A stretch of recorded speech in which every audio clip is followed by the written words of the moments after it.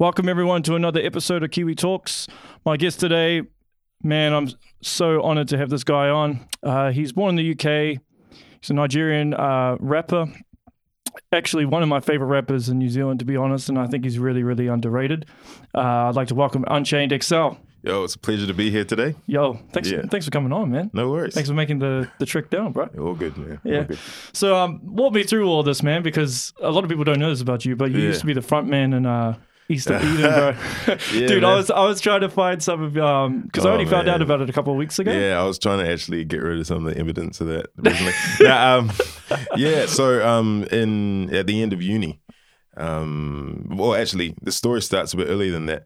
In high school, I was really into rock and punk music. Yeah. Because the community, I guess I was involved with was mainly of European descent, and they were all into like Korn and Tool and all that kind of stuff. So I grew up with nu metal, and then into later in high school, I got into like punk and screamo and all that. Yeah. So going into uni, that was kind of like my main sort of musical context. And at the end of uni, sort of, I wanted to start a band in the vein of sort of Under Oath, Misery Signals, As Lay Dying, that kind of thing. Me and a couple of my friends, we just started recording and writing and stuff, and we put something out onto the internet, MySpace at the time. Yeah. I wasn't actually sure where it was going to go, but a lot of people were like, dude, this is sick. You should turn this actually into a band. So we started the mission of getting people together and just creating something. And we ended up playing around New Zealand, doing a few shows, opening for a few internationals, and it was a dope experience, man. I was actually trying to find some of the stuff. I couldn't find it, dude. Yeah. I found one video of you like just full on screaming into the mic. I was like, yo, yeah, man, this is mean. No, there is like, I'm pretty sure the East of Eden TV YouTube channel is still around. It's got some of our live videos. Unfortunately, we never got around to doing a music video. Like, we were always on the cusp, but we never actually got there. Which I don't know if it's a good thing or bad thing. But were you already doing like incorporating hip hop stuff into that? Nah, so the whole hip hop journey happened in parallel. Yeah. It's funny because every time like the band would hang out, I'd always be the one who's like kicking freestyles and stuff, and we'd be like, "Oh, come around, Hugh's freestyling." So like hip hop was always a part of my sort of story and my journey. It was just not the main plug until after the kind of rock and metal thing sort of slowed down a little bit. But I loved hip hop from high school. Actually, when I started producing, I copped a pirated version of Fruity Loops 3 in high school. I did the same, bro. It was crazy. So, and I was making beats on that. Yeah. And I made my first song with a couple of my Nigerian buddies from New Zealand, and we put that out there, and luckily I've managed to erase all evidence of that. But we were doing hip hop back then. It wasn't just at the front of what I was doing. Like, it was kind of always taking the back seat. Yeah. But when East of Eden sort of, like I said, came to an end, I thought, I do love hip hop, and it's something that will be easier on my voice, B, more palatable for my friends and family who wanted desperately to support my music but couldn't because the East of Eden stuff was just not their cup of tea. And also just it was a way for me to connect with my heritage and my identity and stuff. So, yeah. Oh, cool, man. Because obviously, as I mentioned earlier, you are of African descent, but you were born in the UK. Yeah. So whereabouts in the UK were you born? Liverpool. I was born. So my parents are both Nigerians, and they went to the UK to do their postgraduate studies there. Right. They spent about a decade there and had me and my sister. Oh, okay. And moved to New Zealand when I was 18 months old. So I don't remember England from when I was an infant, obviously, but I've been back a couple of times. And I still identify as British in part. I think partly because like there was a bit of British culture in the home, obviously from the parents. Yeah. And also just having, not to get too deep too quickly, but there's also a phenomenon of not really feeling quite at home in New Zealand, obviously being at the time in the 90s when I was growing up as a Nigerian, there weren't many people that looked like me that identified with what I identify with. So I felt a little bit like an outsider there, but also when I'd visit Nigeria, I felt like an outcast as well because being light-skinned and not knowing the language and just, being brought up in the West. So England sort of was something in the middle kind of, which gave me an interesting sense of invisibility. The first time I went back to England as an adult, I remember walking in Oxford in London and not feeling like anyone was staring at me. It was weird. It was the first time I ever felt that. Like in New Zealand, I get stares. In Nigeria, I got tons of stares. In England, I was just walking and no one was looking. It was just like, yeah, he's just one of us. And that was a crazy feeling. That for some reason made the idea of being a UK citizen, which I still am technically, but it made that idea a little bit more attractive to me, because there's something about feeling at home somewhere, which makes you gravitate towards it. So yeah, it's a crazy So do you think you would move to the UK at some point? Yeah, that's the plan. Yep. That is the plan. I think my music will resonate with a lot of the people there in terms of their journey and their story. There are a lot of African migrants there, obviously. Oh, yeah, totally. And that's what my music speaks to. So I think it would be a smart move to go there and sort of... There's a lot more opportunities there too. Yeah. I mean, that's the obvious plus as well. A larger population. Yeah, about 60 million peoples. Yeah. So a lot more people to reach with your music. That's the one. Yeah. That's the one. Oh yeah. But when you've gone to the UK, how long have you usually spent there? Anywhere between 2 weeks and a month. Oh yeah. Yeah. Last trip was... So is that enough time to kind of ingrain yourself in the culture? No, not at all. But I think it gives me an idea of whether it would be somewhere I'd like to spend a bit more time. So the benefit is, at the moment, I have a British passport, so it'll be real easy to move there. Yeah. So I don't have to 100% commit to England. I can pop in and out when I like, which is good. But I think I do have friends and family there as well. So the idea of at least establishing a bit of a base there and having a long-term plan to perhaps live there as an option is something that, I can embrace with no So problems. would you wait until after Brexit? To be honest, that doesn't really... That doesn't bother you at all? No, it doesn't bother me. I mean, if it happens, it happens really. Yeah. I mean, because I'm British, I'm half British because my dad's British as well, so I can move to the UK if I wanted to. Nice. Yeah. I'm just keeping an eye on Brexit and seeing what's happening and stuff. Cool, man. So when you've toured, what's some of the places you've toured?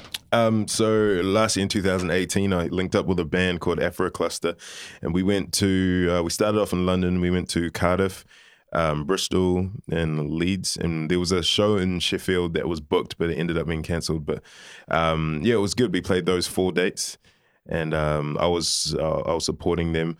We linked up through Instagram. It was a funny story how we actually linked up, because when I was establishing myself as Unchained XL, it actually began as just Unchained.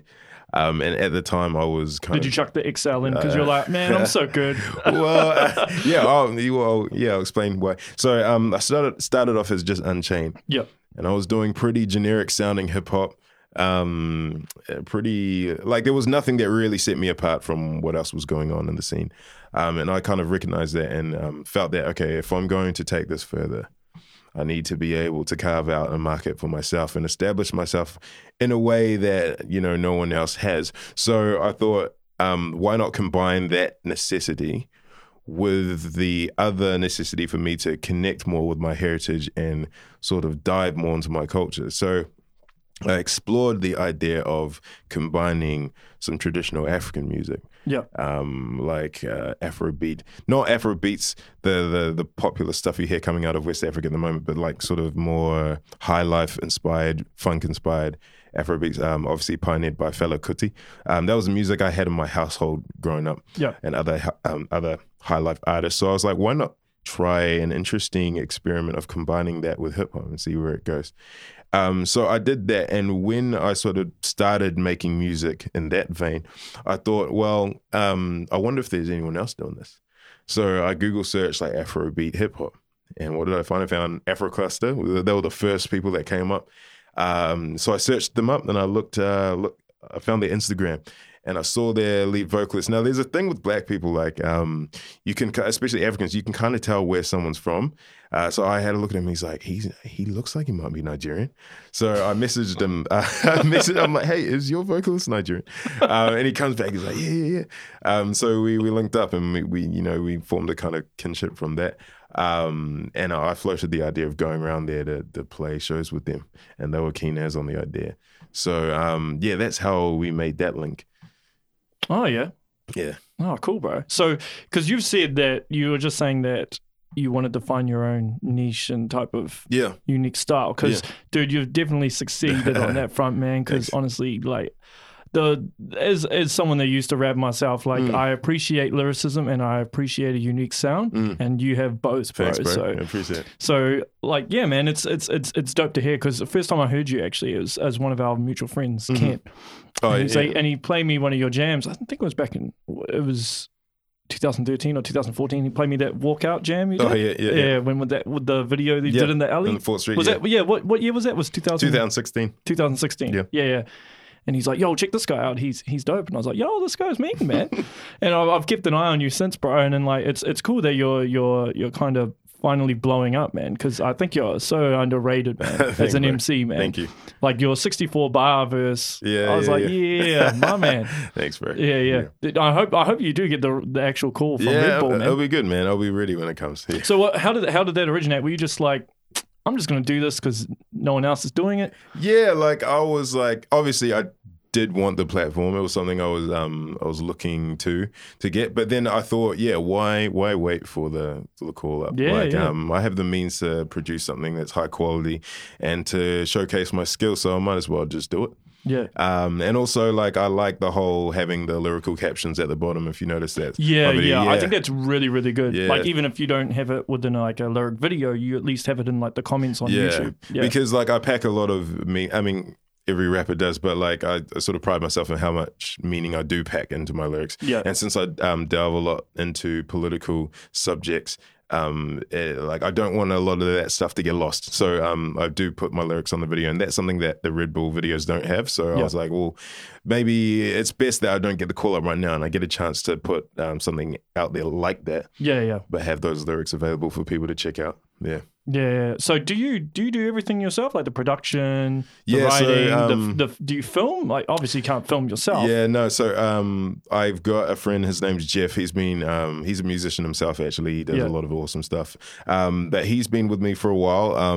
Actually, that clip Walkout, he filmed that one. And he's filmed a couple of my clips as well, just throughout the last couple of years. So he's my go-to when I don't have a huge budget and I need like a pretty decent video. Well, he does a good job, man. Yeah, he does a wicked job. He made that look legit. Really freaking good. But in terms of the production and stuff, like 95% I'll do myself. I'll call on people just to have some input in.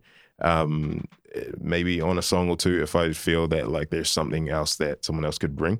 Recently I've been working with this dude from Papakura. Well, actually he's originally from Oklahoma. His name's KVP, Kevin Posey. He's a producer and a rapper as well. And so we've been putting out a couple songs together.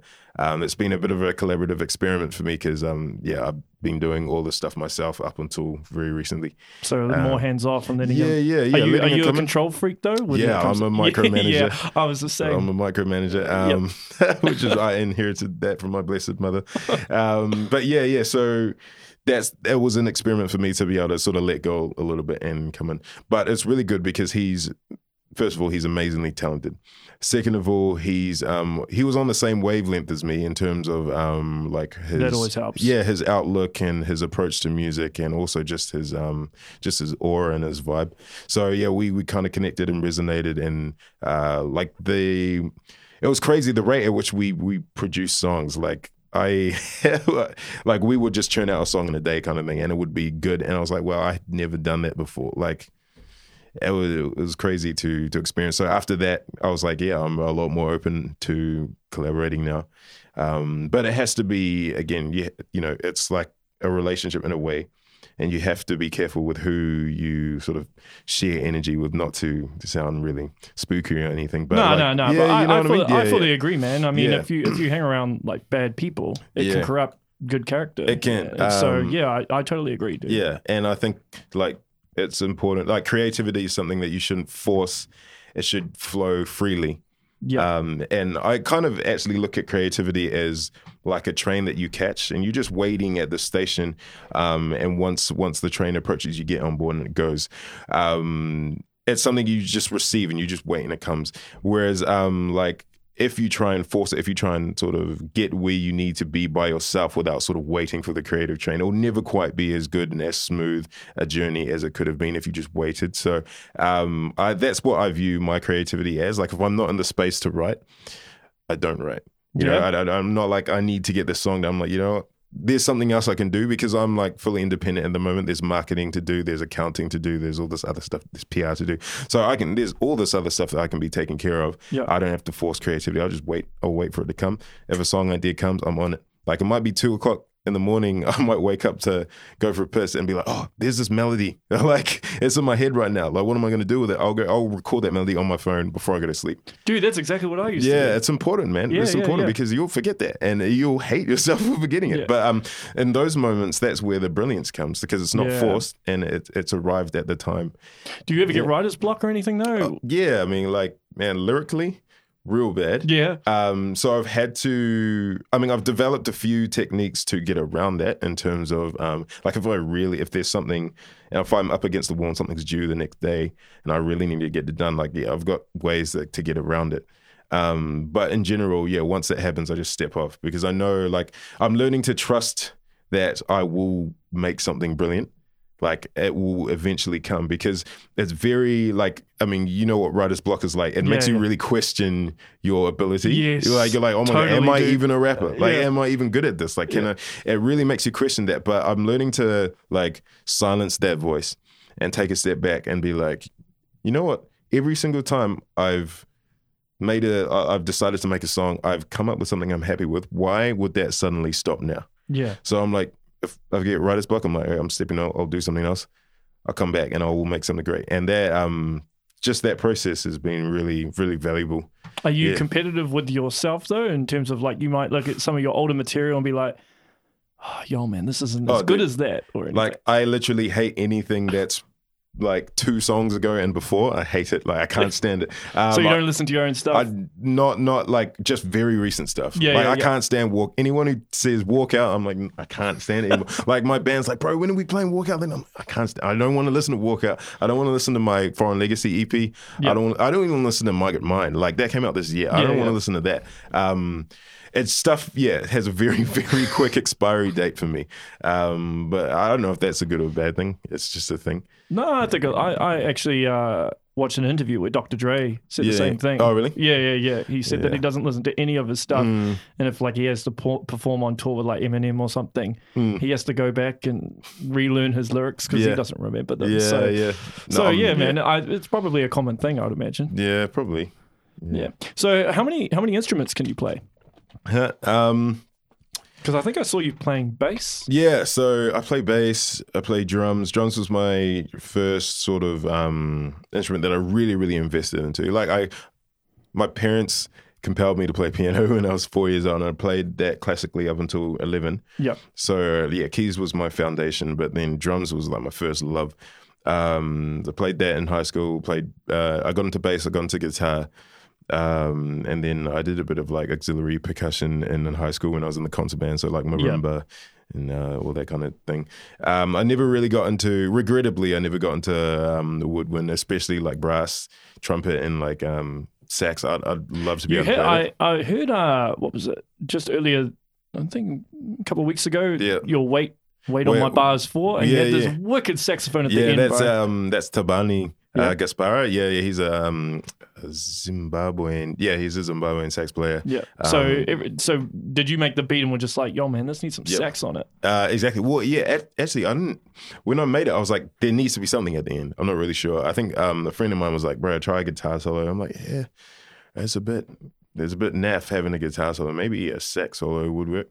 So I get my boy, Tabani to play on it, and he was dope. Actually, also Matt Bizzle, who's he's a sax player from Auckland City. He was on my track, You Know That Easy. Yeah. So he played sax on that. So I've got a bit of a And also just having sax on my tracks is a bit of a throwback to Fela Kuti anyway, who was a sax player as well, among other things. So it's a bit, like it's iconic to have that kind of stuff. Well, having saxophone solos, yeah, they're quite rare these days. Yeah, you don't really have that. Yeah, well, like even your sound, man, like you just don't hear it these days. Like a lot of these rappers I hear nowadays, they just all sound the same. Like all sound the same. They're all doing the same thing. Yeah. If it's not, G-funk, it's like trap. Yeah, trap.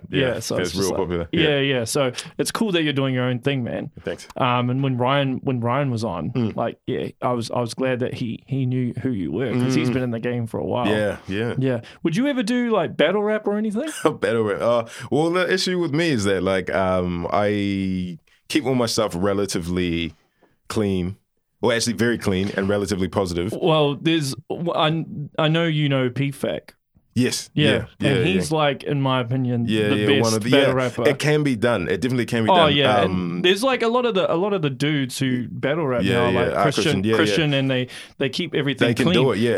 It can be done. Yeah. And I think it sparks more creativity way because they don't have to rely. Yeah. No, you're right. On a negative word. It definitely can be done. But I think the thing with me is that I don't know if. I reckon you could do it. Bro. I probably could, but I don't feel it within me to try and do that. Like dissing people. I'm not really interested in dissing other rappers. I'm kind of interested in dissing like political systems or whatever. Like What if there was a political figure who was a rapper that wanted to battle you? If they were very powerful and they had a lot of influence and they were involved. Let's say like Simon Bridges or something. And he's like, "Yo, I want to battle you." I'd probably more be inclined to it because I'm gonna be upfront. I'm not that good at thinking off the fly. Like freestyling, like off the top of the dome. Yeah, I have seasons. Yeah, I'm the same. I have seasons of that, right? One season I'll be like, I'm untouchable. Another season I'm like, bro, I cannot even rhyme tree with anything. So yeah, not so much that. Also, like the thing with battle rappers is they have amazing recall. Like I know a lot of battle rappers freestyle, but also a lot of it is just you've written this last night and you remember the verse. I can't do that, man. Well, some people just have like the photographic memory and they just write it. Yeah. It's insane. I can't do that. I need a while to really soak in and memorize my. So that's another reason why the sort of battle circuit is one I'm like, yo, that's not my thing. Well, if someone paid you, let's hypothetically, I mean, this might not happen or not, but let's say if someone's like, yo, man, I'll pay you 5 G's to battle. PFAC or something. Would you be like? Would you be open to it, or what kind of battle are we talking about? Are we talking about like a traditional like? Yeah, well, let's say you had to battle PFAC or something. Yeah, well, because I'm aware that there's like the battle, as in like I release a track, you release a track, I release a track. Yeah, well, there's that like battle on wax. Yeah. Like there's that side of it. I'd be more inclined to do that. Yeah, just because like obviously I'd want to produce my track as well. Yeah. Because I think like the musicality would be all part of it. And then just to give me a bit more time to craft my words and stuff.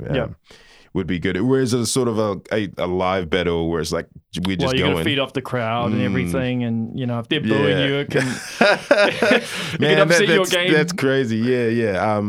Probably a bit too much pressure for me. I'd be interested in experimenting with it in a lower pressure if you ever wanted to do it, environment. I know the dude who runs it. So, right. Okay.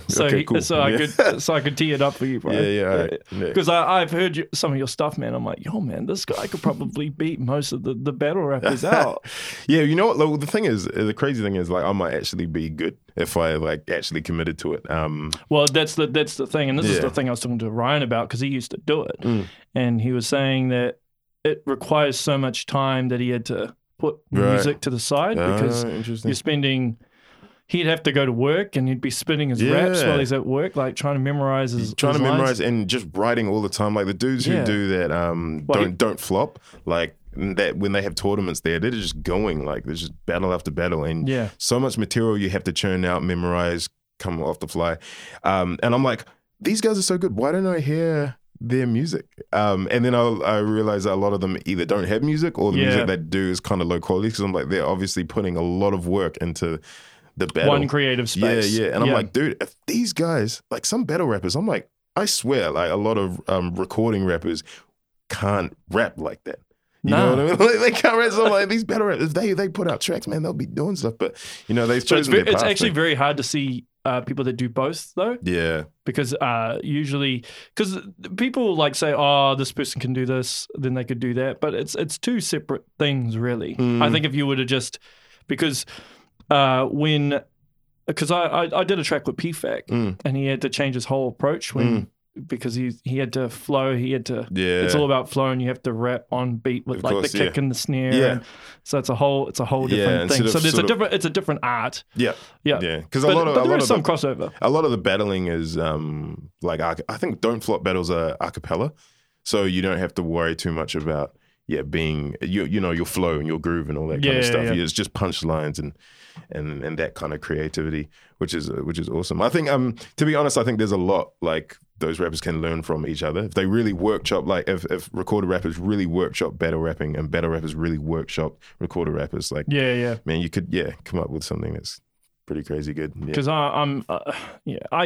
there's so much bad material out there these days that I kind of wait for people to tell me like, yo, check this guy out, because I go on the radio and stuff and I'm just like, so generic. So who do you get inspired by? Who do you get motivated by? So I don't know if you've heard of this dude. His name is Tobe Mwigwe. He's a Nigerian American rapper. He's also an Igbo, which is the same ethnicity as me. Oh, true. And he's been really coming up in. He's from Texas, I believe. Really coming up recently. I was following him back when he was just. He wasn't too big and just on Instagram doing his thing, and recently he's just really exploded because his whole approach, which is crazy. Absolutely insane. I don't know how he's done it. I'd love to have a chat with him and figure this out. But he did this thing called, I think he's still doing it, called Get Twisted Sundays, where every Sunday he'd drop a music video. For like, I'm pretty sure he did this for a year. He's got so much material out. He just every Sunday a new music video. And these music videos are high quality, man. Like they started off like okay, but now they are high quality. I'm like, how do you have that much material, that much music, that many verses, a team that just location scouts, people who have your costumes ready, or your cinematographers, or your like choreographers. Like every video is a high quality video. He's putting out every week. I'm like, how? And he's just done this, and his social media like following has just gone huge because he's just been in everyone's face, everyone's newsfeed, and he's an insane rapper. Like it's not just the fact that he's putting out material, but he's insane. Like he must live and breathe at 24/7. Oh, he is, bro. You listen to this guy. He's like got the flow of Big Boy and the content of Andre 3000. Like he's absolutely insane. Like I've not like he just did NPR Tiny Desks. Yep. I've not heard anyone on his level. Like legit, he's insane. So like that guy at the moment, like chief inspiration. Just like I have no desire to sound like him, but I just would you holler at him and be like, yo man? Oh dude, yeah. I mean, I just love how he reps his, like he does it so smoothly, how he's unafraid to rep his Nigerian heritage. Yeah. And he like in an interview or something, or in between songs, he'll like bust out his Nigerian accent and stuff like that. And he will talk about like classic tropes about how Nigerian parents are. So he really connects with me on that level. But then he's very, very much a Black American in terms of his culture and how he rolls. And so I love his integration between his Western upbringing and his Nigerian culture. That's something I aspire to rather. So yeah, he's the chief inspiration. Another rapper called Manifest M. He's from Ghana. He's incredible too. I love him because he's got this whole high life Afrobeat sort of hip hop crossover as well. So musically, I'm inspired a lot by him, and I love how he's just unapologetically Ghanaian, unapologetically African. He's like existing in spaces where American rappers are, but he's not trying to be American. Yeah. So I love that about him. So I'd say those two at the moment. Yeah. Have you been to Nigeria? Yeah. I've been a couple of times. Yeah. Yeah. What was it like the first time you went? The first time I was very young. It was a big culture shock. And everyone was looking at me and laughing at me, so I didn't like it. But the second two times I was a bit older. So the second time I was at the end of high school. Yep. Third time I was I'd been working for 2 years outside of uni. So I was an adult and it was a lot more enjoyable. Like my cousins were older, so they were like, I saw them more as my friends. And we went around the different cities and stuff. And it was just good, like connecting with where I was from, going to my village, eating the food and seeing the culture. Yeah. So what's one of the biggest differences to say Nigeria compared to the UK or New Zealand? Well, obviously compared to New Zealand, the population and like the demographics, like 99.9% of people you see typically in Nigeria are black people. So when you said that people looked at you, Yeah, is that yeah. because you were lighter skin? Yeah, so I get called Oyimbo or Onyocha, which are both Onyocha is the Igbo word for white person. Oyimbo is like it's the Yoruba word for white person, but it's more sort of widely used. So they'll say that.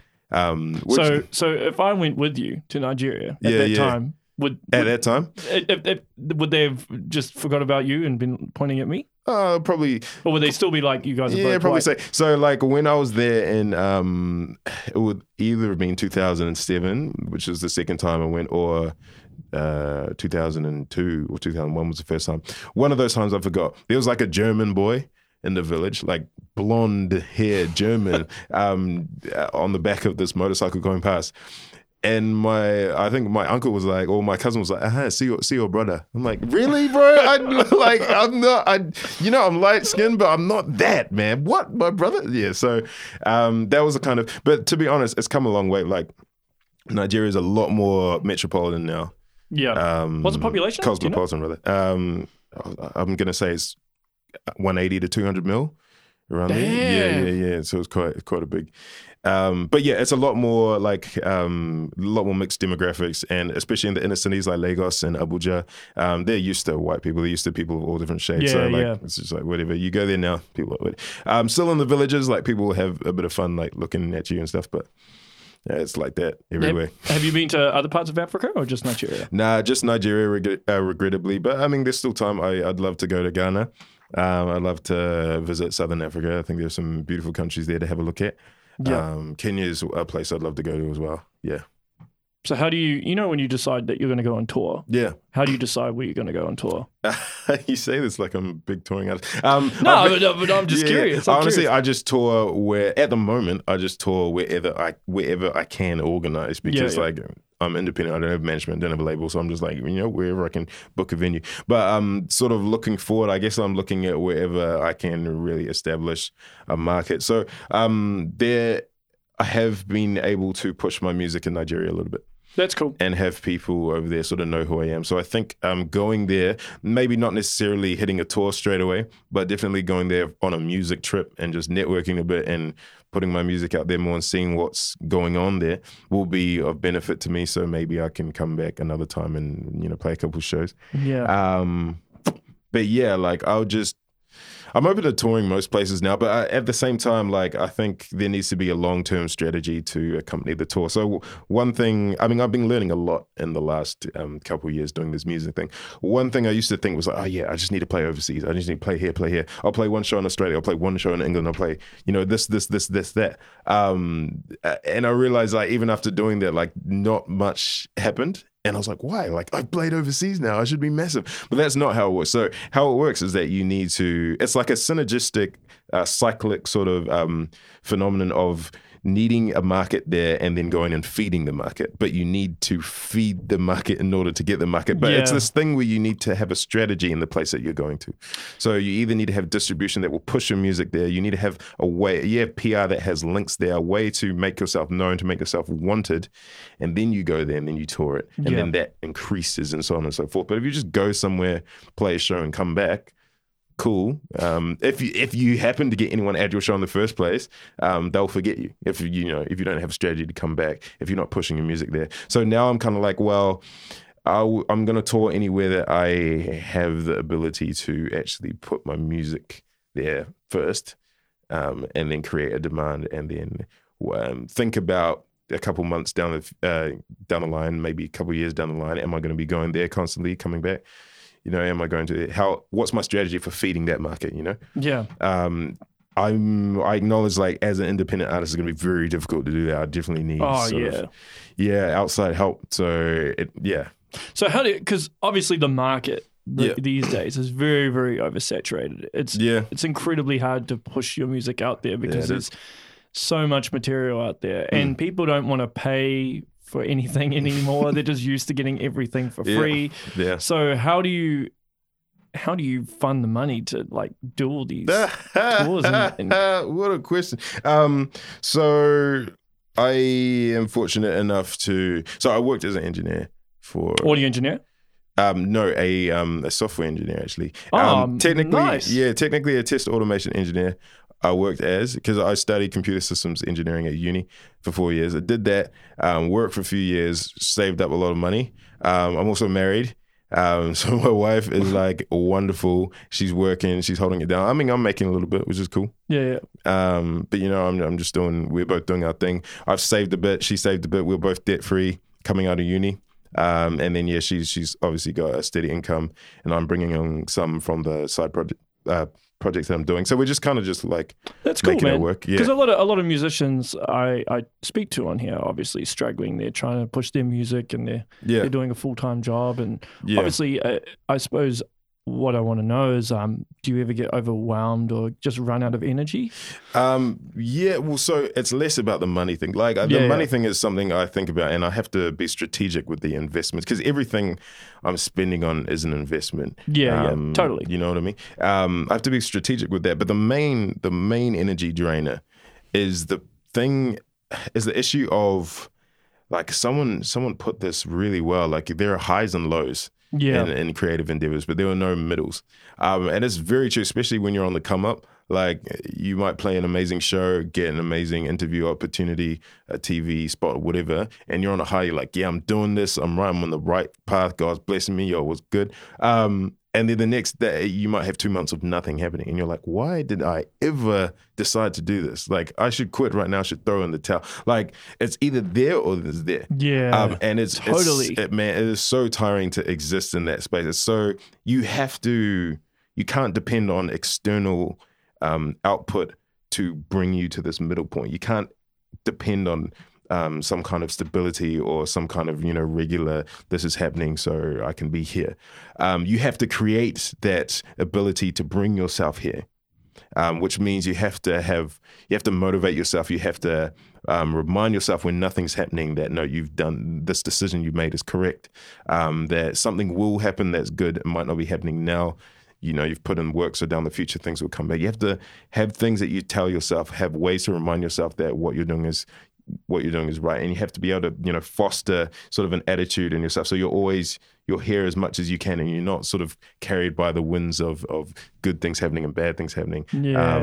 So in that sense, it takes a lot of energy. So is there any things that you rely on to psychologically stay in that place so you get rid of those negative voices? Obviously, like I've got an amazing community. My wife is amazing. My family is amazing. My friends are good, and so all of them, they're encouraging me. And then, like, there's my faith. So I'm convinced that the path that I'm on right now is a God thing. I don't know if God's like, yeah, you're gonna be a rapper and you're gonna be the best rapper ever or tour or whatever, but I know that the path right now is a God path, and it's going to lead me to somewhere that he wants me to be. It might be anywhere. So that's something that takes stock in as well. Yeah, well, listen, dude, I do think you're like so good at what you do, man. Thanks, so, yeah, man, whenever you're in your place, in that dark place, bro, just feel free to pop on this interview, bro. Because you're really good. So, like, in terms of when you're writing a verse, how do you structure it? Do you start with the punchline and then work backwards? Actually, recently I've been experimenting a lot more with that, and I found that's a good way of sort of accentuating the punchlines and making them a bit more beefy. But I change quite often. So what I was doing up until recently was like, especially if it's more of a kind of freestyle-ish kind of verse where I'm just like, it's a bit of a confidence flex. I'm hitting these subjects, I'm doing this and doing that. What I do everything on Google Docs, by the way. Shout out to Google. You all should sponsor me.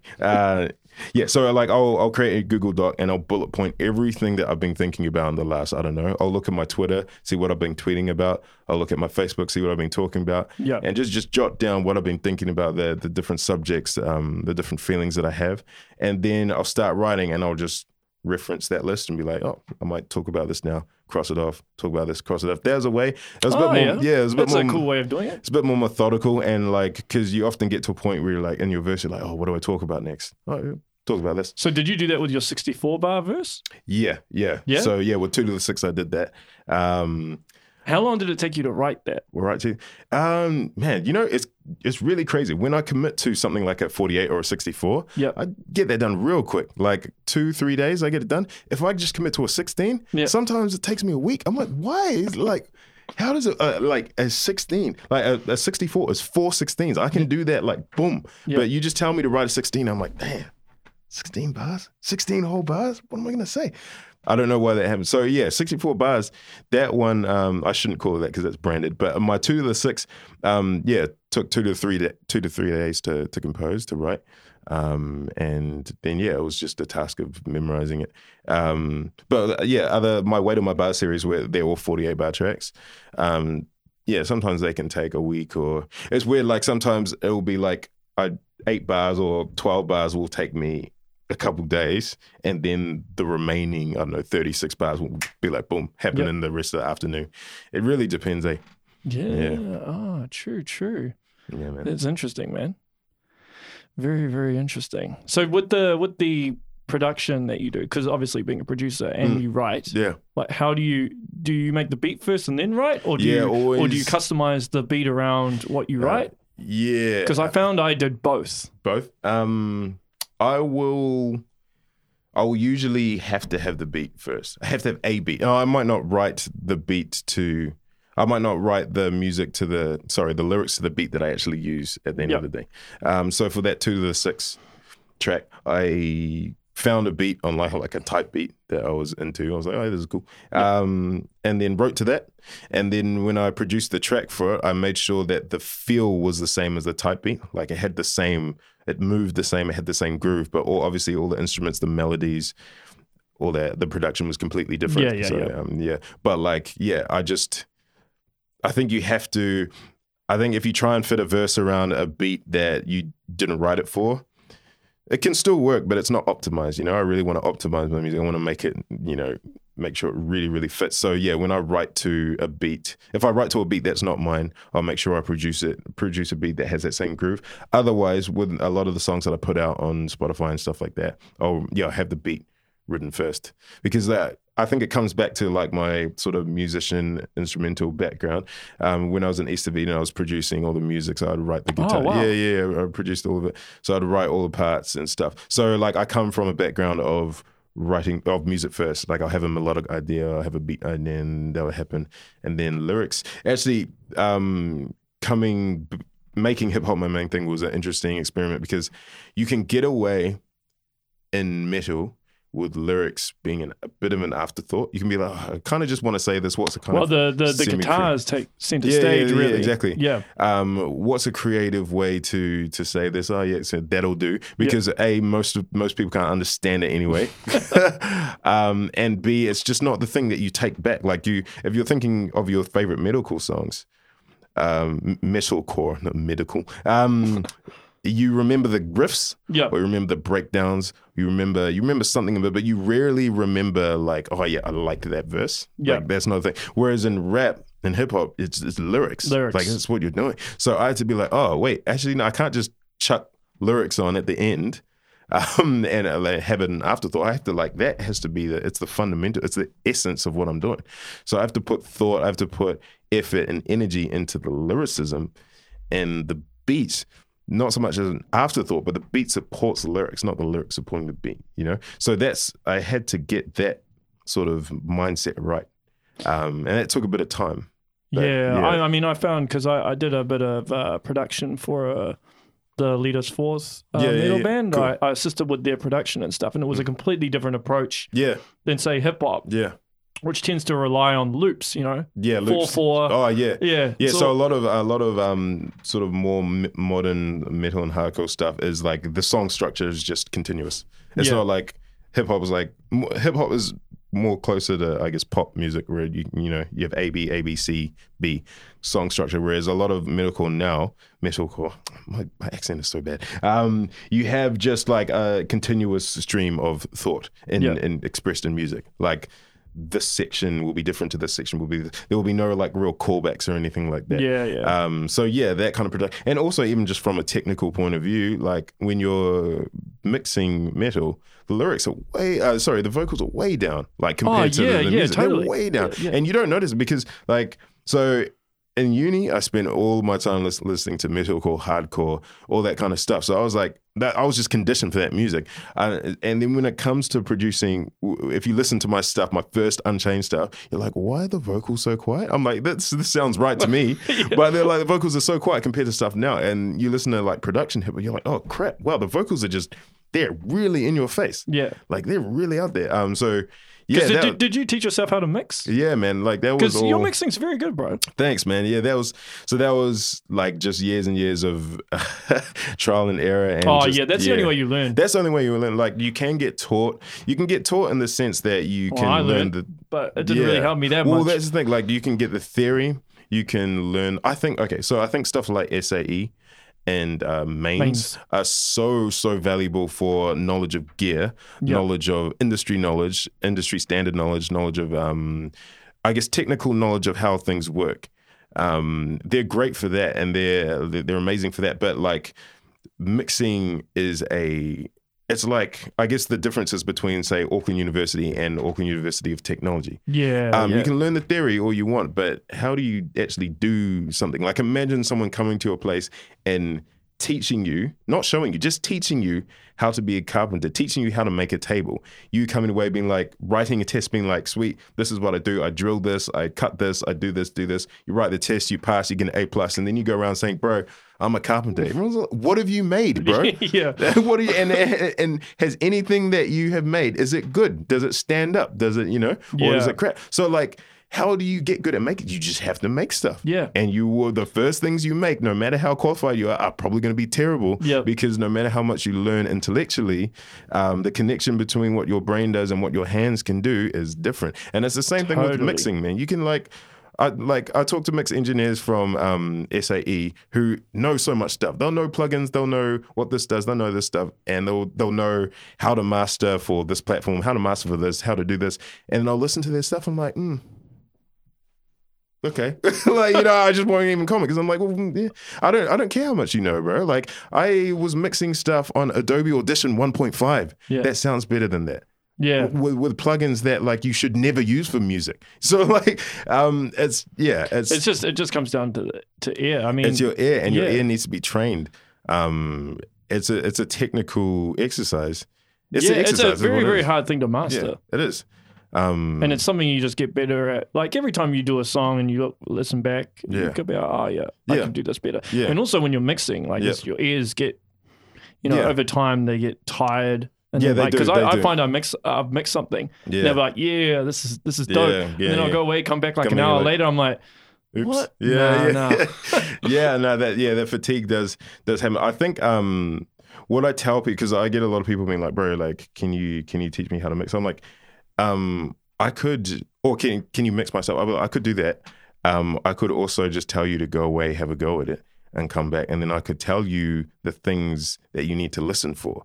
I'm not going to tell you what plugins you should use. I like anyone who asks me like, oh, what are the best plugins? I'm like, bro, don't worry about the plugins. I'll listen to their stuff, and I'll be like, there's no plugin under high heaven that's going to fix that. You know what I mean? Like, I'll be like, if you record something badly, then you're recording. So it's not even the gear; it's the performance. Like a lot of people can't even get the performance right. If you're like recording like this, and like, or you're not confident, and you're not like, you're not enunciating, you're not doing all this stuff. You're like, it doesn't matter what happens from the recording side to the mixing side, the mastering side. It's trash already. The performance is the first thing you get. The second thing, obviously, the way you record, not even the actual gear you use, just mic positioning, all that kind of stuff. That needs to be right. And then you get into, after that is right, then you get into gear. Totally. I think it's honestly like 80 to 85% is just how skillful the people are at doing what they're doing. In terms of quality, 80, 85%.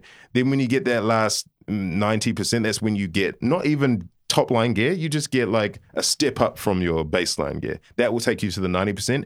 The last 10% is when you start spending $20,000 on an EQ. You know, like, which I just learnt recently that some people do. Yeah. Which that sounds kind of crazy, but I guess if you have $20,000 speakers, you get $20,000 detail, which $20,000 EQs can, you know, manipulate. But then, I mean, everyone goes and listens on $10 friggin' so it doesn't matter. It doesn't matter. But yeah, but if you want to get that 85 to 90% quality, that's all your ear, that's all training, that's all stuff you can use. You can use Reaper, Cubase, Logic, Pro Tools, stock plugins, this, stock plugins, that, and you can get to that level of quality. Like my Walkout was playing on the radio.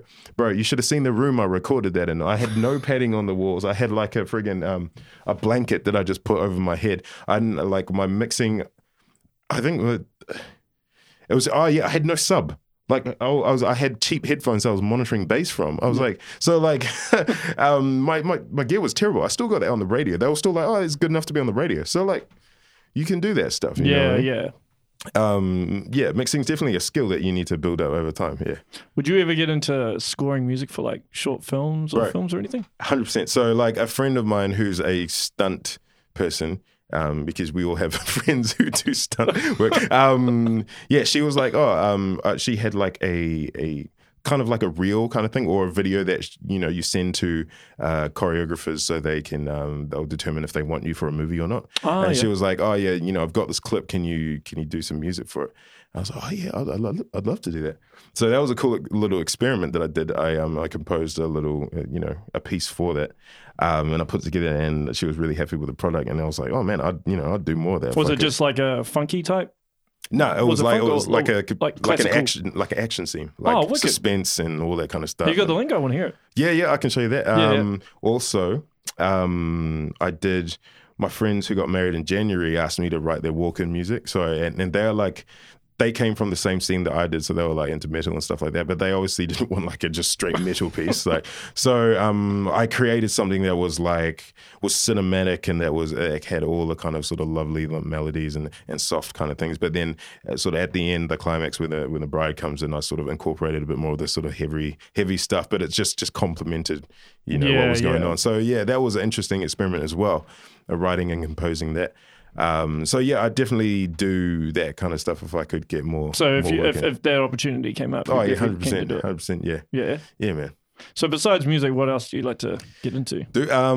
So I was a competitive powerlifter. When I say competitive, I competed. Real? Yeah, I competed. Doesn't mean I was competitive as in I was that good. But so from around 2012, I competed in powerlifting federations in New Zealand. Damn. I did a lot of that stuff. What was your max weight? Oh man, so this is on record. So my max squat was 240 kilos. Max bench was 182.5 I hit. Yeah. And deadlift was 282.5. Yep. So they're like intermediate numbers for my weight. Bro, it's still more than I can do. Yeah. So that it's funny because powerlifting really, really messes with your mental calibration of what is good. Like you'll have a powerlifter like me who's been competing for 5 years, who relative to other powerlifters is average to not really that considerably good, thinking they're terribly weak, and then every single other person who just goes to a normal gym will be like, how do you even? I can't even dream of lifting that. Yeah. Like I remember going to when I went to see Europe in 2016, we went around to a few cities. We were trying to hit gyms just to make sure that because we were just eating bread all the time. So we're just like, oh, we need to work out. So like I'd go into a gym and I'd like bench 150 and have people stand there like watching like, I was like, really guys? It's not that much weight. Like I know dudes in my weight who can bench 220, 230, but like, people in commercial gyms, they just have another sense of what is, because they're not there to lift their max weight. They're there to work their muscles out. Yeah. So if they see someone who picks up that much weight, they're like, whoa, how? I must admit, I'm one of those dudes that probably stops and stares and it's like, oh, yeah, man. It's all good. Like I like it. I mean, that's part of why. It's good for the ego. It's great for you. Yeah, man. So that's one thing. I was that took up quite a lot of time outside of music. Yeah. So you don't do it anymore? Man, do you still go to the gym? Yeah, I do. So, and to be honest, I still train like a powerlifter. That's never going to sort of stop. But like, I'm a bit too injured now to to really bro, put. I've had so many man, injuries it's from crazy. trying to be a hero at the gym, man. Yeah, it's crazy. Like no matter how good, no matter how much focus you put on technique and all that kind of stuff, which is very important. But no matter how much focus and energy and all that kind of stuff you put into technique, injuries are so inevitable because you like at the end of the day, I just don't think your body was designed to carry that kind of weight. It wasn't designed to do that. So when you push it to those limits, like you can do amazing things. You'll do amazing things with your body, but like your body will let you know in various ways that it does not approve. Like, hey, I don't like this. Yeah, I don't like it, man. Stop. So that's kind of where I'm at the moment. So it's definitely slowed down. And also, just in terms of if you want to be a good powerlifter, you have to put in so much work, man. Like so I don't know, how long would you spend at the gym? Like an hour? An hour and a half? Hour and a half max? Yeah. A powerlifting session can go from 3 hours. There are people, you go there at lunchtime and they'll leave at 5 o'clock in the evening. That's their whole session. Because that's just how, like some people, 3 to 5 hours is not that like crazy. Is that because they just do long ass rests? Partly, yeah. But you need long ass rest because if you're benching 90% or you're squatting 90% for 8 sets, you're not going to be taking 1 minute breaks. Your body's going to like stuff that. I need to chill for a while. So it's a long breaks, and there's just a lot of like, depending on what your program is, there's a lot of volume you might need to get through. So you take an hour and a half, 2 hours to just get through your bench or your squat, your deadlifts, and then after that you need to go and do all your accessory like, I don't know, bicep curls for the girls. You need to go do your like lunges, your mobility work might take an hour even before you even start. Everything that builds up your muscles to condition you to be able to do that stuff. Yeah, you need to do that afterwards, and that takes hours. That can take hours as well. So did you, when you were doing it, did you spend like 5 hours in the gym? I wouldn't say like 5, not 5, but definitely 3 hour sessions I've had. Yeah. And that's but would the time go real fast? Would you be like, man, this is taking ages? Sometimes it will take ages when you're following a program and you've got like 10 sets of bench to do at the same weight, and you're like, really? But sometimes especially when you're like, you might be testing that day or something, and you know you have to take a long time to warm up and all that stuff. The time passes and you don't even think about it. You're just so focused on hitting the weight. And yeah, man. Ah, true. But do you still go to the gym? Do you mostly weights or cardio, or what do you do? Yeah, and I still go to the gym and do weights. So I go to Aotearoa Strong, which is I wouldn't say a powerlifting. It's a strength and performance gym in Penrose. Yep. And they run a lot of powerlifting comps there. And the person who runs the gym, the owner of the gym rather, she is the ex-GPC president. So she, that's still a very powerlifting oriented gym. Yeah. Although they're starting to sort of branch out into other things now. So I'm still kind of in that kind of scene, in that circle. I don't really see myself sort of moving out of powerlifting because I'm just addicted to the feeling of getting better, getting stronger all the time. But even though it ebbs and flows, like you take a couple of weeks, take a month off the gym, and you're suddenly like, oh crap, I've lost 5 years worth of progress. But it comes back real quick, and then if you stick at it, you get even better. So yeah, man. I remember you did a track around Israel Adesanya. Yeah, man. Stylebender, so because he's from Nigeria. He is, he's Yoruba. Which is another one of the main ethnicities there. Yeah. I thought I'd do an ode to him because, like, as a Nigerian Kiwi sort of person who's prominent and who's putting himself out there, who obviously embraces the Nigerian side, embraces his Kiwi side, I was like, oh man, I see a lot of he inspires me. So I thought I'd create a tribute track. The other guy who was on that track is a guy called Nyo Nonso, he's an Igbo guy like me. He's an amazing singer. Amazing vocalist, and I thought it would be cool to get him on a track and us to do like a bit of a Nigerian anthem for him. So like the rhythm that we use and the meter that we use in that is very like off center in terms of like, I guess your usual rap listener or usual even pop music listener would be like, what's going on here? Like they'll listen to it and every time I play it live, people are like, I want to get into this, but I'm not sure how to do it. Whereas like Africans are like, as soon as they hear it, they're like, this is the beat from back home. They know it, but like, yeah, so it was a bit of a risk when I put it out because I'm like, I don't know how many people are going to get it, but I want to make sure that if I do something for him, it has that real sort of traditional backing to it. Did he hear it? Do you know? Yeah, he heard it. He vibed it and he shared it off his Instagram and Facebook actually. Oh, damn. Yeah, have you met him or not? Oh, yeah, like our families know each other because he grew up, he came over here when he was fairly young. I'd love to meet that guy, eh? Yeah, in a time where like there weren't many Nigerians here, so Nigerian community. I mean, it still is pretty close, but even in that time it was real close. So anyone of his age who spent a while in New Zealand, we definitely know. I've met him a few times. So I'm on the board of an association called the Nigerian Association of New Zealand. So obviously we cover most of the North Island in terms of looking after sort of Nigerian migrants who come here and stuff. And that's cool, man. Yeah, we introduce them to like the way we do things, the systems and stuff, and make it sort of a comfortable transition for them. But we also hold a Independence Day party for Nigerian independence here in Auckland at the first Saturday of every October.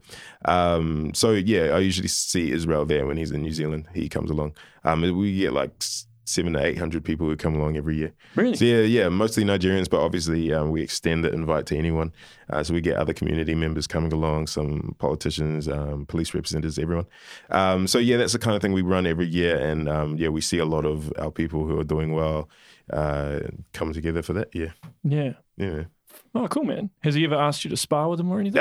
Bro, I would not dream of it, man. I would not dream. That dude is deadly. What if you asked him, you're like, hey, man, I'll spar with you, but you got to do powerlifting with me? Man, I seen him do some weights, and he looks strong, man. Like, bro, he's shredded, man. He's strong, man. And you need that explosivity. Explosivity? I don't even know that. Explosiveness, rather. You need that to be able to do what he does. A lot of MMA athletes, like it's a different man. They might not have the raw power that powerlifters do. You have to be impervious to pain, man. Bro, like you need to learn how to take a punch, like a real punch. It's not even like a boxing punch. Like even boxing's bad enough, bro. Yeah, taking a boxing punch bad enough. But MMA with those small gloves, elbows, knee.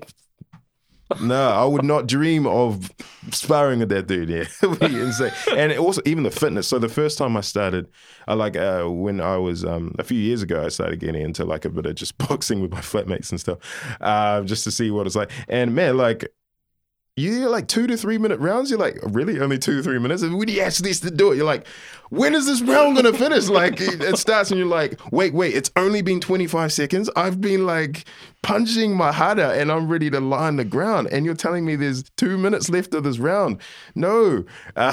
So yeah, I after that, I gained a huge appreciation for like combat sport athletes and the amount of fitness, man. It requires a lot of... Bro, and here's the thing. And a lot of training. Here's the thing. This is what really gets me, right? There's obviously New Zealand's got this tall poppy thing. Yeah, it's annoying. They've got the stay humble thing and all this, and like the number of comments on Twitter and on Instagram telling, oh, Israel, you better stay humble. This. I'm like, bro, when you're when you're fighting in a sport where it is legal to kill, you're like you could die. Yeah, like you actually want to. I think a lot of athletes have actually said, "Yeah, I'm trying to kill my opponent." That's the kind of aggression. When you're in that kind of sport and in that kind of context, if your mental context, your mental game is anything less than 100% belief in your 150% belief in yourself. If you're not at that level, you're going to get crushed and stampled on because you're messing with people who are like that. You're messing with people who think of themselves as gods. And a lot of people are compelled away from that and think that's disgusting. But I understand why. Because if you don't believe in yourself, who is? When it's just you and the other person in the ring, you need to believe that you're going to not only survive, that you're going to, it's psychological as much as physical. It's psychological warfare. So I understand why Israel is like that. I don't know how much of it is genuine. I don't know how much of it is something he's coached up to just be as an athlete. I don't know how much is just showmanship. But there definitely is an element there of needing to be like that full of yourself. And I respect it. I'm like, what these guys say about themselves, you need to do it. That's why he's doing so well so far. And that's why, you see Wilder, who is just killing it. Yeah. He's out there saying all this nonsense. I'm going to kill and people are like, oh my gosh, how are you saying you're going to kill? That's what you have to say. That's the kind of aggression you need to have. Well, you have to get into that mindset. That's the thing. So and you can't get out of that mindset. You have to stay in that mindset 24/7. That's the thing. So I respect it. Yeah. I mean, I've watched a few interviews with him, and I don't actually think he's that arrogant. No, he's not. If you're just talking to him, he's such a lovely dude, man. I've seen interviews with him. He seems like a nice dude. He's confident. Yeah. But then some people mistake confidence as arrogance. Yeah. When it's some people just can't contextualize that arrogance. They can't they're seeing what he is on camera as it must be who he is as a person. Which is to ridiculous. The depths of, it's definitely something that you have to generate. And it's the same with battle rappers. Like when you're battle rapping, you say stuff about yourself and you're like, really? Do I really believe that? Like you're like, I descended from like Titan or something. You're like, okay. But when you're not rapping, you're like, you don't actually think you're like the son of Zeus. But you might say that in a battle because that's a kind of, that's where you need to get to. I mean, some of the most humble dudes I've met are battle rappers, man. Oh, yeah. I mean, P-Fac is humble as. But like when he gets in the ring, he's brutal, man. He doesn't hold anything back, because it's a sport. It's a sport. It's a sport. Yeah. So these people that say these things, they're probably looking at it through a narrow lens, or haven't been exposed to that. So they're just jump on Twitter and some people are just hating, man. Exactly, and it's the classic thing of until you are in that position that they're in, you just need to be. Ironically, you need to be humble with how you express your opinion. So yeah. So coming back to music, because it traces back to it. So how do you prevent yourself from getting affected by negative comments? Because do you get haters much? Just being like, yo, man, you're whack, bro. I get a little bit of that, man. I think it's just one of the biggest things for me, actually, one of the turning points, because I'm naturally as a person, I'm very affected by criticism.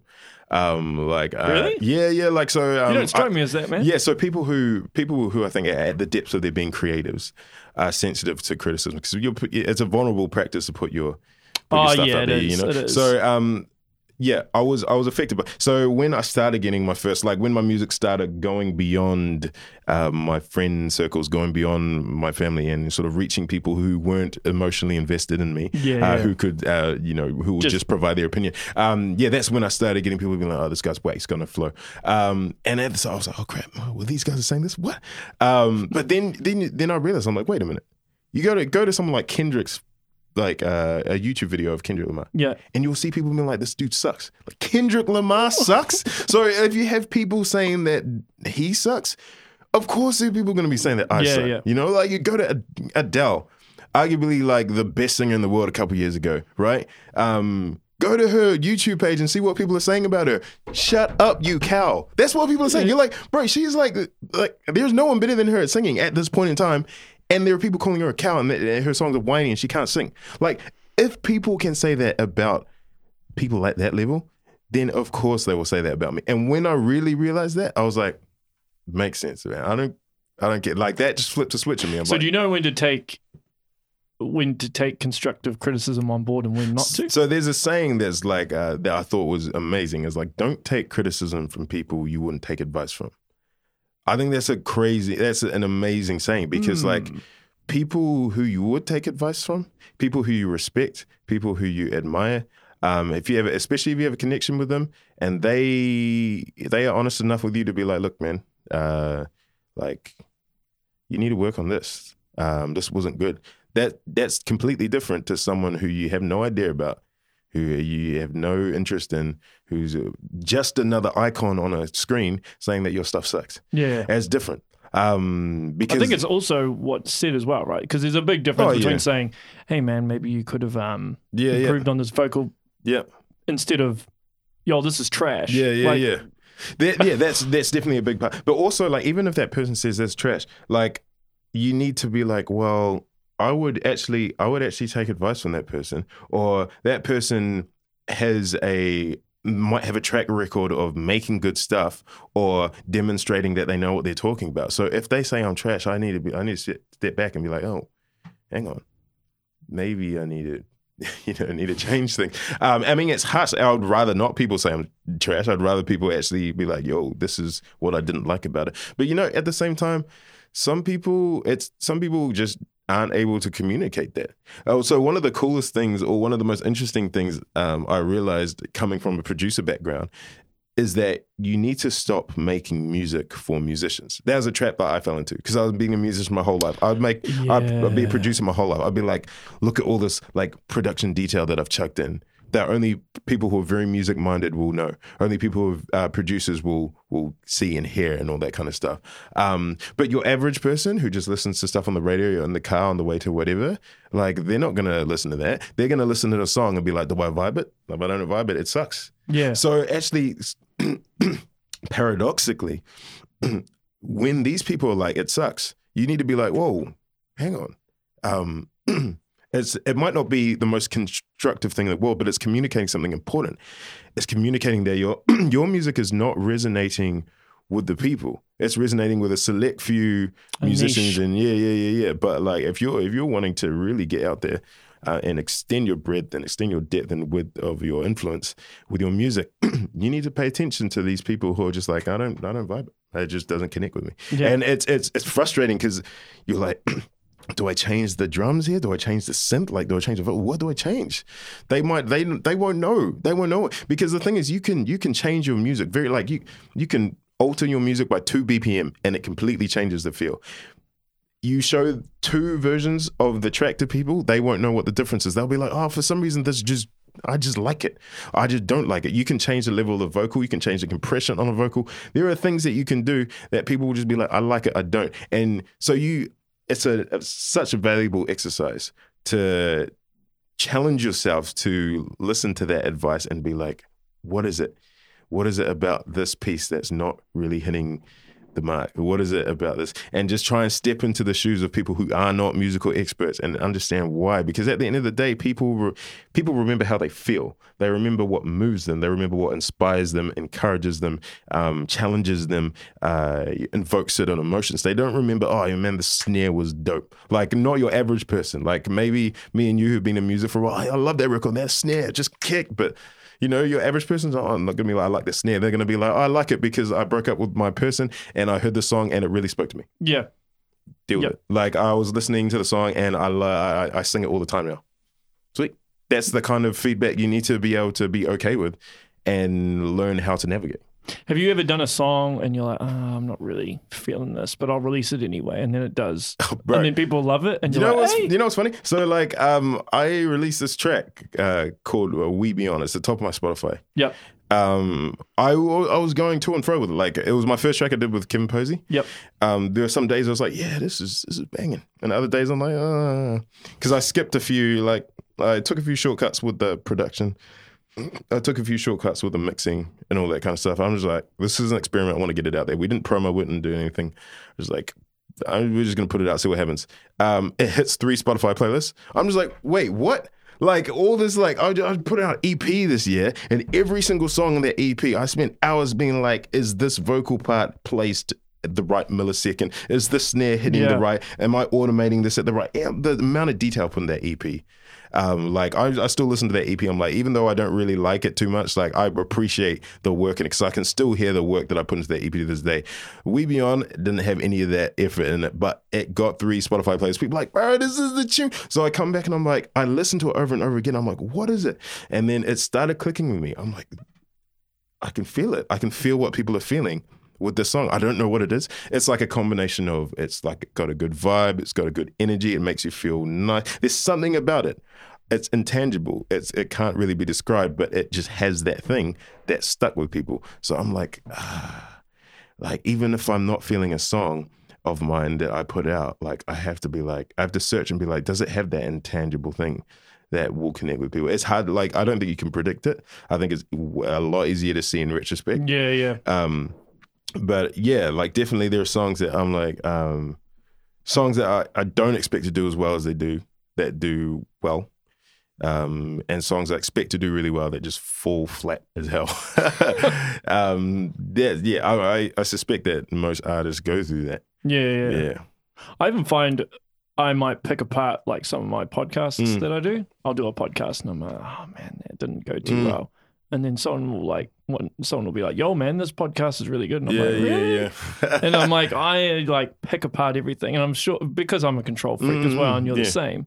Yeah. Like I only see, sometimes I look at everything through like a negative lens and I can only see the stuff that needs to be fixed. Yeah. Yep. And also there's just the bias that your mind has because you're like, it's like you're immune to the good things about you. You're immune to it. Like all the stuff that does work, your brain's not focusing on. You're focusing on all the places where it misses the mark. Like a lot of what I really struggled with coming into hip hop was like my voice. I didn't like the sound of my voice in hip hop. I'm still not even really convinced by it, but people are like, especially in that 2 to the 6 song, they're like, dude, your voice is dope. I'm like, really? I don't really like it. But like, it's that thing of like, when you listen to that's probably the most classic example when everyone listens to themselves for the first time on recording. They're like, it's disgusting. I hate it. Like, because we only notice what we don't sound like, and we only notice what we want to sound like. Whereas, you know, we don't notice all the nice tones that come from our voice. We don't notice all the things that are attractive about it, the way we pronounce words, the way we might float off different kind of phrases and stuff. We don't notice that. We're just like, it doesn't sound like my favorite people's. Yeah, I think a lot of people hear like Kiwi accents like on television and stuff, like particularly if it's an American interviewing a Kiwi person, and you're like, that's really, do we sound like that? That's man. That's a really interesting, Kiwi accents in hip hop is a really interesting subject, which I probably like. My opinion of is probably a bit counter what a lot of people think. I don't know if you want to get into that. No, we can get into it. Okay, cool. Sweet. So as a disclaimer, like if people, I respect the fact that people are like, okay, this is my accent. Like, I'm going to rap in it. I'm like, okay, cool. What I don't like, I'm like, if you want to do Kiwi accent hip hop, that's cool. What I don't like is when people who retain the Kiwi accent in hip hop look at those of us who modify the accent. And launch criticism at us for not being authentic. The reason why I don't like that is because I don't think they're appreciating the fact that, first of all, hip hop is American culture. We can't get around that. It's like, I mean, without getting too hardcore into the history of hip hop and how, you know, some people think it's descended from Jamaica, or which it kind of did, but like, hip hop sort of at its core, it's American. Yeah, it's at its core, and hip hop nurtured it. And the sound of hip hop is inseparable from American culture. It's inseparable from how they lived, what they did, what they experienced, what they faced, how they talk, how they act, how they react. So you got people out here who walk like Americans, who have like American slang, who are doing all this American stuff and then talking like Kiwis and being like, why are you speaking like an American? I'm like, why are you acting in an American in all these other ways? Like, let's be honest here. You're either, you know, you can't. So for me, I'm just moving like, the goalpost. Really. Yeah, they're moving the goal. And the other thing is, Kiwi, like New Zealand hip hop is like, I mean, hip hop in general is young, but New Zealand hip hop is even younger in terms of its growth and its expansion. And we are yet to very much solidify what Kiwi hip hop is. You can listen to UK hip hop and be like, yep, that descended from. Oh, I mean, you can hear the garage influence. You can hear the all the different sort of the drum and bass. You can hear all the UK. It has a very unique sound. It has a unique sound. Yeah. New Zealand hip hop, we're still trying to figure stuff out, and that's cool. That's fine. There's nothing wrong with it. We like a lot of our hip hop just sounds like American hip hop that we're rapping our way on. Some of it sounds like UK hip hop. We're still in the process of getting that identity, forming that really New Zealand hip hop staple sound, and then coming out. And we're not at the sense, like, what I'm getting at with this point is that UK hip hop, prior to when grime really got massive, right? Prior to when grime really got massive, UK hip hop was actually frowned upon. Like within the UK, they're like, you guys are just trying to be Americans, and Americans were like, yo, well, yeah, you're weird. So, but what it took for UK hip hop, which is not UK grime, it's different. Well, what it took for UK hip hop to really sort of make a bit of a global stand was for grime to get big. When grime got big and people got used to the UK accent, people were like, oh yeah, UK accent's dope. Why? Because it's contextualized by UK music. It's not contextualized by just trying to be American music. It's contextualized by UK music. We're hearing the UK accent within a UK sound. That got big. Suddenly, we're used to the UK accent. It sounds good. It sounds, it makes sense. So when UK hip hop rears its head again, we're like, yeah, we can deal with that. We've heard that accent. It's come from grime. We like it. What has New Zealand done to establish its accent in music? Even a lot of people who do pop are still singing pop with American accents. Our Kiwi rock, We're still singing rock with kind of Kiwi-ish accents. American-ish accents. So what have we done to really establish the Kiwi accent as something that is palatable and something that on a global scale and something that can exist within hip hop, American style hip hop, I mean. Yeah. And sound amazing.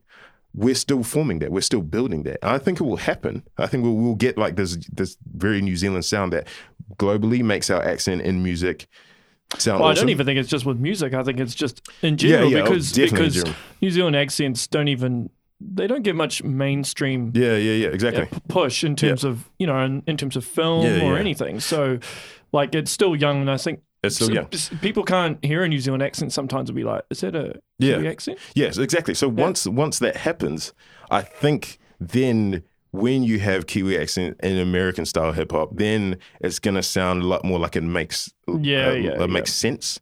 Because at the moment there's still a little bit of I'm not really sure, because we're literally just copying American. Like you can trace that beat that sounds like it's from Atlanta. That beat sounds like it's from there. So we're just taking American beats and putting our accent over it. Yeah.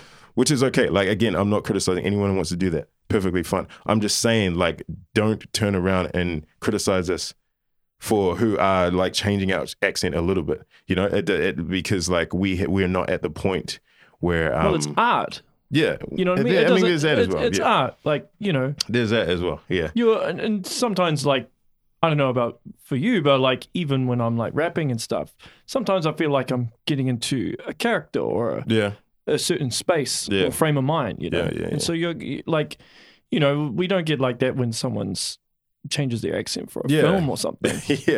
There's British people that play Americans and films. So like I mean I guess what I'm trying to say is like I don't care what like I mean, Americans might feel differently about this, which is interesting. But like, I'm not bothered by what accent you put on to do hip hop. I'm more interested in the content. But yeah, if you criticize people, those of us who are doing sort of pseudo American, or even there are some people like a lot of the drill guys from Australia doing pseudo British accents now. Like people are are putting on something that makes sense in the context that they're doing it. So I'm just saying, look, if you're making American sounding music, if you're dressing like an American, if you're walking walking like an American, if you're thatting like an American, and don't turn around and say, "Oh, don't rap with an American accent," I'll just look at you and be like, "All right," you know what I mean? Like, it's nuts. Like if you're gonna be like, Kiwi all the way, then just be a Kiwi all the way. Like do your music videos in sandals and eat fish and chips at the beach. That kind of stuff. Like do that. But don't try and be an American and then criticize us for having an American accent. So do you get that quite a bit? Do you? Not too much, because I think a lot of rappers are still doing American. But like there are some people like, why is he sounding American? Like Ryan Lovins, who was on here, like he's from America. Oh, okay, yeah. But then some people be like, yo man, why are you rapping with an American accent? I'm like, dude, he's American, bro. Like he actually has his accent. And I get honestly, I understand the criticism because it's coming from a place of integrity and authenticity. Like I get that perspective. I just think it's a little bit short-sighted. Well, here's the thing, right? Because a lot of people think like rapper, you have to be authentic. You got to keep it real, sort of thing. Yeah. But a lot of people don't keep it real. To be perfectly honest, Well, even the dudes who are mainstream, who are like on radio and stuff, they're not living the life that they claim. Yeah. And I guess exactly. And my large point, my sort of overarching point is the whole practice of doing hip hop is an appropriation of American culture. Because that's where hip hop came from. The whole practice of being like, I'm going to be a rapper now, is adopting a part of Americanism. So if you're going to do that, then it makes no sense for you to select what you don't like about what other people are doing and say it's too American. You just be like, well, look, the whole enterprise is American enterprise. So just get over it, Yeah, that's my opinion anyway. Like people are going to disagree. That's probably the first thing I've said on record that is disagreeable with a lot of people. So but hey, it might spark debate, but it's all good. I mean, there's some battle rappers that rap with an American accents, but they talk when they talk, they have a Kiwi accent. Yeah. And and it might come up in a battle rap where someone will diss them for being authentic. So it is a common thing, man. Yeah, man, it's all good either way. Yeah. So besides the powerlifting and music, what else do you like to get into? Man, it's honestly like that's really taken most of my okay, so I do, I mean, this is not really too separated from music, but I do a bit of like mentoring with like young people and stuff within the context like youth work. Yeah, well, within the context of music, like I'll be invited to do like a workshop with some youth. Yeah. Is it through like like a church or yeah, some of that, and I've got a friend who works for Raise Up YMCA sort of initiative. Oh yeah, nice. Yeah, and he's invited me to do a couple of things. So like I get and the reason I bring this up is because I like it's less about the music per se. It's more about I like the idea of mentoring. I like the idea of teaching. It was interesting when I was in my work at Serato's where I worked. I was a test automation engineer, and we did this thing called it's like a personality kind of thing. I've done one of those. What are they called? Like the Myers-Briggs. There's Myers-Briggs, but there's one. I think the one ours was called Strength Fighters or something like that. And our management got all of our engineers to do it. Just to make sure that we're placed in the company is correct and just we're optimizing where we're at. And all the people in my role got really technical strengths as their top. Like everyone was like, oh yeah, logical thought, critical analysis, problem solving, that's your top strengths, and everything else came after that. Whereas mine was like empathy, communication, and relationship and that kind of stuff. Yeah. So I remember my manager kind of sat me down and he was like, so are you happy in your role at the moment? And I was like, oh man, I don't want to lose my job. Yeah, man, I love my job. But there was obviously something in me which was like, my manager knew that. So he kind of got me towards the end of my sort of tenure there. He got me to be involved with sort of like, because I was at a senior position and like mentoring some of the younger people who are working there and stuff and sort of teaching. So like the idea of just communicating ideas with people and helping them understand things, like I love, and obviously with young people that's a big part of it. And also I guess it just gives you a chance to reflect on areas when you were younger that advice that you wish you had. So it's like almost an exercise in self-reflection as well, which I am a big fan of. But yeah, so what's some of so when you're mentoring these kids, what's some of the common, like, are you just mentoring them solely in music, or are you trying to? It's mostly music. Inspire them or helping them out with other problems they may be having. Chiefly, I have done a bit of that, but it is chiefly within at least the starting point is music. It's like, you'll come and help these guys. And then like when relationships are formed there, they'll go into other subjects. Oh, yeah. But the thing that I like talking about with the music, interesting that we've just had this conversation about accents and stuff, but one of the things that I talk about with young people is authenticity in terms of like, in terms of not feeling like they have to be something else in order to be like to attain what they want to attain. Like a lot of people go into a lot of the young people, they'll listen to these people on the radio and they'll be like, oh, I have to be like that, I have to sound like that, I have to be these people in order to get, and it's a natural thing. Like you just want to, when you're young, you want to fit in, you look at people, you're not that good at hiding your influences, like they come through. So like I'll be mentoring these kids and they'll be rapping about pulling up to your block with a Glock. I'm like, bruh. Do you have a Glock? Yeah, well, the thing, I'm like, first of all, it's awesome that you're not actually trying to do that stuff and that you're in the studio just talking about it. It's awesome that you're making music and you're actually doing something that's ultimately constructive. Yeah. I just need to sort of guide your ship a little bit so you're not talking about that stuff. And you're talking about stuff that you've actually been through, you've actually felt, and that you can use to resonate with your peers. And you can do it in you can make anything sound cool if you're creative enough. So that's the exercise. Yeah. Just delve into your history, delve into your whakapapa, delve into what you're about, and talk about that, and cultivate a creativity that's competent enough to make it sound awesome. Yeah. That's like my main sort of starting point with those guys. So I'll be like, look, bro, like that song, tell me about you, and then let's workshop a way that we can write a verse to communicate. Because I'll workshop one of my verses. The verse I usually use as an example is from one of my songs called Na Wetendeno. I literally, like, my verse is literally talking about the most, like, in terms of hip hop, the kind of lamest thing ever. Like, yeah, my parents came from Nigeria. They went to England. My mom's a good cook. My dad was really smart. We came here, and this is who I am. I'm Nigerian. I'm Kiwi. Like, putting that in a rap, if you just say it, it sounds kind of dumb. But the way I've constructed it, I show these young people, like, oh, wow, yeah, like, that actually sounds real dope. So I'm just like, yeah, and that all I'm telling is my story. I'm not trying to do this, say or be anything that I'm obviously not going to be. You probably don't even live on a block, bro. Do you know what a block is? Like, you don't have a Glock. You're not pulling up on anyone with a Glock. You're not shooting anybody. Don't talk about getting in the clubs. You're 17, that kind of thing. So I'm just like, bro, like, everyone's story can sound interesting, can resonate with other people, because at the end of the day, we're all human beings. There is something about you that exists in someone else. There's something about you that exists in all these millions of people. You can reach them. Just figure out how to do that. Don't like, and one thing I need to tell all of these kids is like, bro, the people who rap about pulling up with Glocks actually pull up with Glocks. That happens. Like, that a lot of these people are just like, yeah, this is my life. That's how that kind of gangster rap started. Like, these people were living in situations where they had to do that to survive. Like, everyone talking about selling coke, like, yeah, like, that was the option for them in that time because of the social political situation.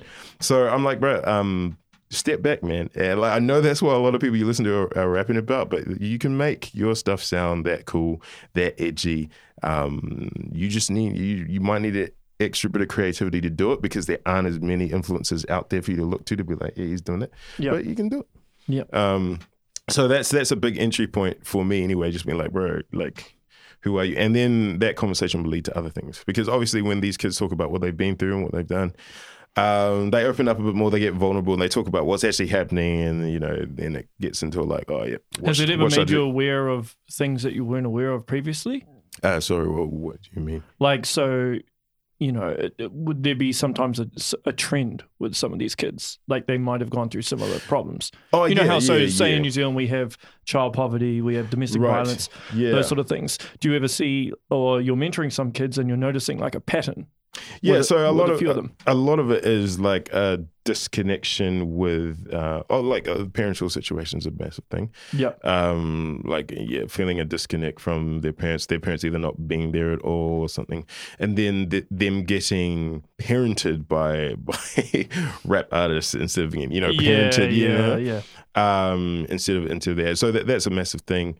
I think just also identity is a huge thing. So like the kids, I quite enjoy kids who are of color, because they obviously resonate with me in different ways. So I think working out your identity can be a traumatic thing. Like, it can be traumatic, especially for Māori in New Zealand. It can be a traumatic thing to work out your identity. So a lot of these Māori kids who are trying to work out their identity are sort of looking to places that they shouldn't look to. And I'm understanding, I get it, man. But let's try and steer you to something that will uplift you, your peers, and your everyone else in your circle. So that's one of the things as well, like just figuring out who they are, accepting who they are. Because we have a history in New Zealand of preventing Māori people from accepting who they are, preventing them from flourishing within their culture and lifting up their culture. So when you've got these kids who are Māori but feel like they shouldn't be Māori, that's a huge dissonance that creates a lot of trouble within their minds. So like I'm not maximum. Well, when you say don't want to be Māori in terms of they don't want to look like one, or they don't want to be speaking the language, or they just don't want to. They might not want to. They don't want to just be associated with it. Yeah, exactly. And a lot of it is subconscious. It's not like you won't get them saying, "I don't want to be Māori." But you'll get them trying to be everything that's not Māori, and you'll get them thinking that their Māori language is not beautiful and amazing. Yeah. So I'm trying to be here like, bro, like first of all, like, I'm never coming at them like, bro, you're dumb for doing that. Never, because I'm like, I went through that, man. It was only a couple of years ago that I'm like, yeah, I'm Nigerian. I should really learn how to speak Igbo. It is cool to be from where I'm from, and it's awesome. Like, so I come at them, I'm like, bro, like, I get it, man. I get where you're at. I just hope that I can at least share some of my story with you so you can see that embracing where you're from is great. And I understand that in a New Zealand culture, in a New Zealand context, it's more difficult for you. It's easier for me here because, like, we don't have the history with Nigerians there, you know, here that we do. If I was in Nigeria, it'd be different. Yeah. But like here, like I don't have the same history as you, so I understand that it's a path paved with more obstacles for you. But we can, you know, I can still help you navigate that a little bit at least. And at least I can get you to see that, you know, maybe there's a way forward that's not down this path that you're currently going. So yeah, that's something I get involved in. I'd like to get involved in more. Yeah. Because I totally feel for Māori in some cases where, because you know how there's the media and it always feels like there's negativity surrounding the culture. And I mean, I know some Māoris that are just like, they get annoyed, you know, with the negativity. Yeah. Because obviously it's not like every Māori is bad or going through troubles and stuff, but stuff gets put into this generalization or all Māoris are like this or like this. I'm like, no, everybody, there's bad people in every culture. There's people that go through hardships in every culture, I feel for a lot of Māori in terms of. I mean, it's a narrative that's constructed everywhere. There's been colonialism, like the native people, the indigenous people, the people who were the previously enslaved people, they've got something inherently wrong with them. And the thing is, that's what they say. And the thing is, like, I get into this conversation with a few people who, like, it really confuses me when people are like, oh, there's just something wrong with their culture or something. There's something wrong with blah, blah, blah. I'm like, if there's something wrong with Māori culture, and that's the reason why they're in the social economic situation they're in, can you explain also why Black Americans are in that situation? They have the same social metric. Can you explain why First Nations Canadians are in this, why Indigenous Americans are in this, why Indigenous Australians? Can you explain, like, are you going to explain culture? Are you going to say that it's their culture that's the issue? Because when you start to say that it's their culture that's the issue and you draw these dots, you're saying every single brown culture around the world has a problem, and that's why they are not on the social economic level that white people are on. When you say that, you're saying, oh, right, okay, so brown culture is inherently worse than white culture. There's a word for that, you know. I don't think I need to say it, but there's a word for that. But this is the kind of attitude, and the thing is, people will like not think of themselves as racist because they're not out here saying you Māori this or you Black that or that. They'll think of themselves as exempt from racism because they're not saying that. But at the same time, they're saying, oh, there's probably just something culturally wrong. They're not understanding how that is actually the same thing. I don't even think it's as simple as that. To make it black and white like that, there's so much shades of grey. Well, it's so much complex. More. Yeah, it's very, very, very complex. It's complex, but if you start like my faith, and I mean a lot of people have different sort of philosophies that they come from, but my faith that I come from, like the Christian faith, says that everyone's made in the image of God, right? So my starting point is you're equal. I don't care. Like, I don't care what situation you're in. You're equal. Your people and my people are equal. We're of equal value. We're of equal worth, right? I'm sure there's like no valid objective way to say that these people are less intelligent. We have the same minds. We're all created by God to be his people. So I'm like, that's my starting point. So when I look at the world and see that we're not all on equal footing in terms of power, in terms of wealth, in terms of political influence and all this stuff, I have to ask myself, what happened? What happened? If we are equal, what happened? But like, so I can't go to the place of saying that, oh, these people are just worse. I can't go there. So I have to, so I'm asking myself, like, what happened? What happened in history that has put us in this situation, and what are the structures that are in place that are enforcing the situation, and how can we start to call those out and tear those down? So in my music, when I talk about when I say things that are anti-racist, when I just talk about these political things, that's where it comes from. I'm like, well, we are equal fundamentally. I don't get like, for me, it comes from Christianity. For other people, it comes from something else. Like, if you share the belief that we're fundamentally equal, we have enough in common to have this conversation and to start sort of dismantling the things that are threatening what is an important outlook, us being equal. So yeah. Deep talk, bro. yeah. Well, look, man, I might wrap it up there unless there's anything else you want to cover. That's all good, man. No, man. Hey, thanks again for coming through. No worries, bro. I think we should finish with you spinning a verse. Yep. Sure thing, man. But yeah, so where can everybody check you out? All your social media and everything? Yeah, so Instagram, Facebook, Twitter, it's just at Unchained Excel, so it's Unchained Excel. Spotify, Unchained Excel. I'm on SoundCloud. Like you can find all my stuff on there if you don't want to pay for the music that you're listening to. Support the brother, man. Support the brother. Yeah. There's nothing too much happening on my SoundCloud, but yeah, go to Spotify, go to iTunes, go to Apple, all that kind of stuff. Search Unchained Excel, you'll see my stuff. Yep. I just want to thank Unchained Excel for coming through again, man. He's about to kill this beat. Seriously, one of the best MCs to ever do it. So just man. So the beat's gonna kick in now. Cheers. Yeah. Legend.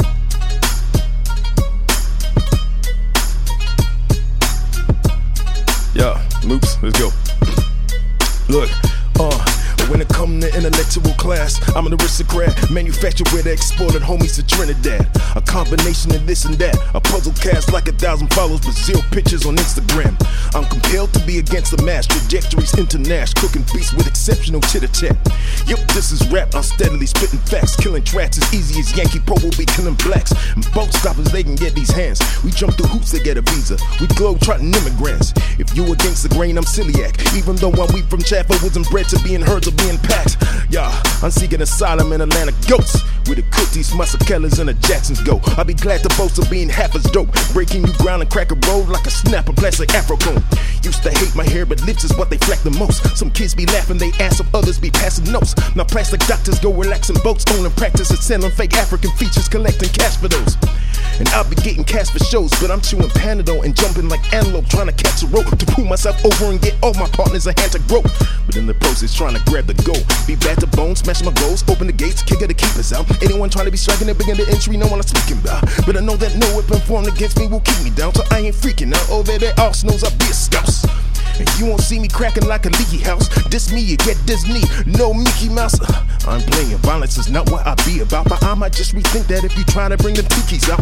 I'll be without any tolerance for supremacists. And it gets real hard to show your friendlies with the exodus when they say they're your ally, but they is acting a nemesis.